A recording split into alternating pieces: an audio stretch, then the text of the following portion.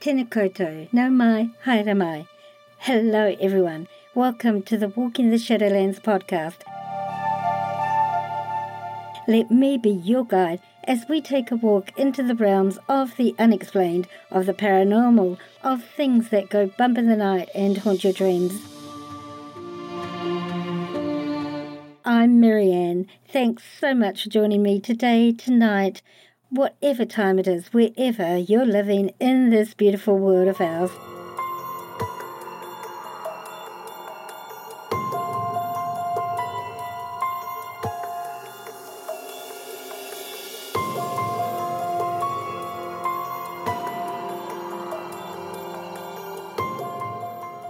Kia ora. Hi everyone. Just a word of warning. In this episode, I touch specifically on suicides and my understanding as a medium and having worked with many people who have both committed suicide and have had family members who've committed suicide over the years. So this may be triggering for some of you, but understand that this all comes from my own personal knowing and my own personal experiences. Having said that, let's begin.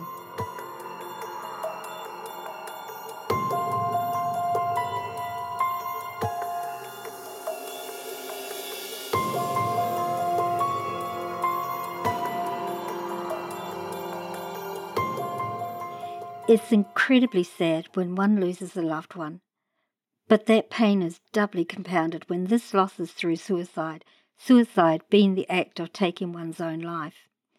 Firstly, if this applies to you, I want to say how sorry I am, how very sorry I am for the loss of your loved one, be that a family member or a friend. It is so very devastating to lose a loved one at any time, but to lose them through suicide leaves so many unanswered questions. I'm going to share with you all what I personally know from working with both the surviving loved ones and with the people themselves who have committed suicide, who've come to me asking me to help their loved ones find some closure and perhaps have some questions answered. Until I did a weekend of consultations about 7 or so years ago in Tokoroa in the North Island of New Zealand, I was absolutely unaware of the scope of precisely how many, in this case mostly young men, were taking their own lives. Before I went to do this weekend of consultations, Spirit came to me and told me that I would be dealing with people who had committed suicide that weekend. But honestly, I was unprepared for the sheer number of those whom had been touched directly or indirectly by suicide. I had approximately 30 consultations that weekend booked, and over 3/4 of them had lost a loved one in this manner, or a person who had committed suicide came through in the consultation because the person who was having the consultation was friends with their mum or family, and he desperately wanted to let them know that he was okay. This touched me to my core, really deeply. And since then, a large percentage of my work has been in this particular area.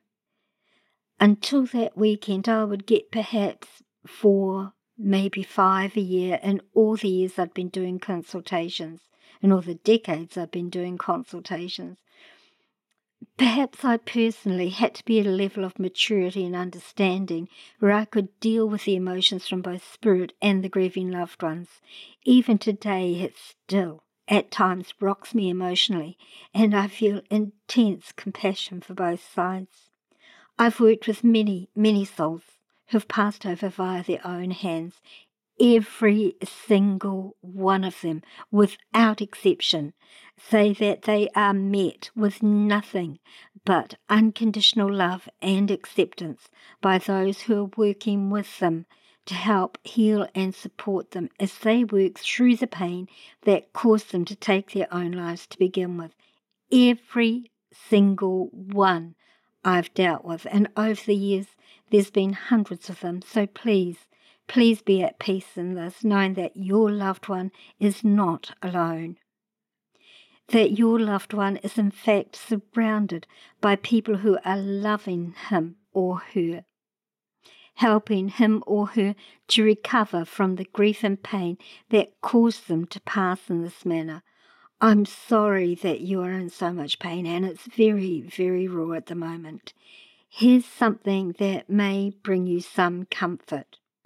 Please do not focus on their manner of passing. It was simply their time to pass into spirit. If it were not so, they would not have been successful in their attempt to take their life. And I say this both from the perspective of an ex-nurse of close to 40 years and as a medium. I remember nursing a person who seriously tried to take their life on at least 6 different occasions. These were genuine and serious efforts. Each attempt by all laws known to man should have been successful. None of them were, because it was simply not that person's time to pass over.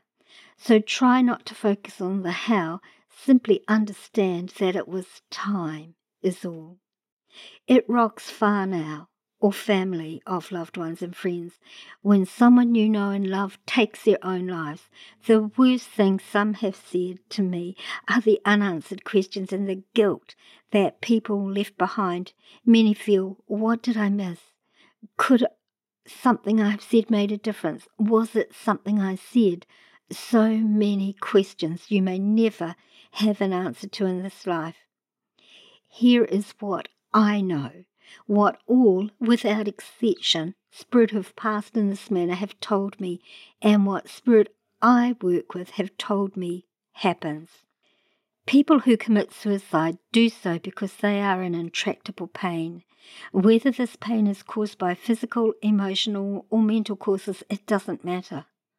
All they can see, all they can feel is this overwhelming pain. They can see no other options to stop the pain.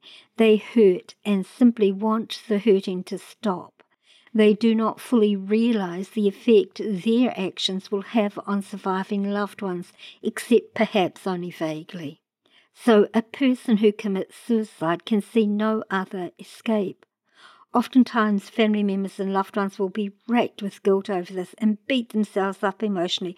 Why didn't I see this coming? What could I have done to prevent this?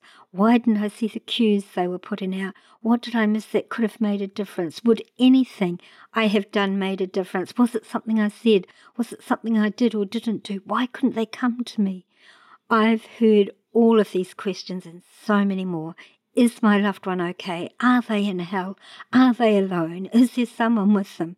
Are they lost? Are they still hurting? When a person commits suicide, they are immediately met on the other side by loved ones whom they recognize they are never, ever by themselves, not for a second. There is always someone there to help them. These hurting and traumatized souls are taken to a place where they receive both counseling and healing to help them come to terms with both the pain they suffered here and the pain they caused to the loved ones they left behind. This is all done with unconditional love and acceptance of the soul involved. As part of the healing process, these souls are shown in a non-judgmental and truly loving way the effect that their actions have had on those they left behind. Nothing is hidden from them. This is an important part of their healing process. It's done totally without judgment to the person involved, but with supportive and unconditional love. Always the souls who come to me ask me to please tell Mum, please tell Dad, please tell my aunt, my friend, my cousin, to please release the guilt they hold over their manner of passing. That guilt is not theirs to carry, that they alone are responsible for their choice, and that they had no idea of the depth of pain and guilt their actions would cause the surviving loved ones. And above all, they want the surviving loved ones to know this and to know that they no longer are in pain, that they no longer are bound by human constraints, and that they are so very sorry for the pain and suffering they caused those left behind. So if this has happened to you or someone you know, understand that the souls who pass in this manner will be okay. that you will be okay. I'm so very, very sorry for your loss and any pain that you may currently be experiencing. Grief is a process that takes some time to work through, but perhaps having this little bit of understanding will help you to process that pain and give you some peace of mind about your loved one.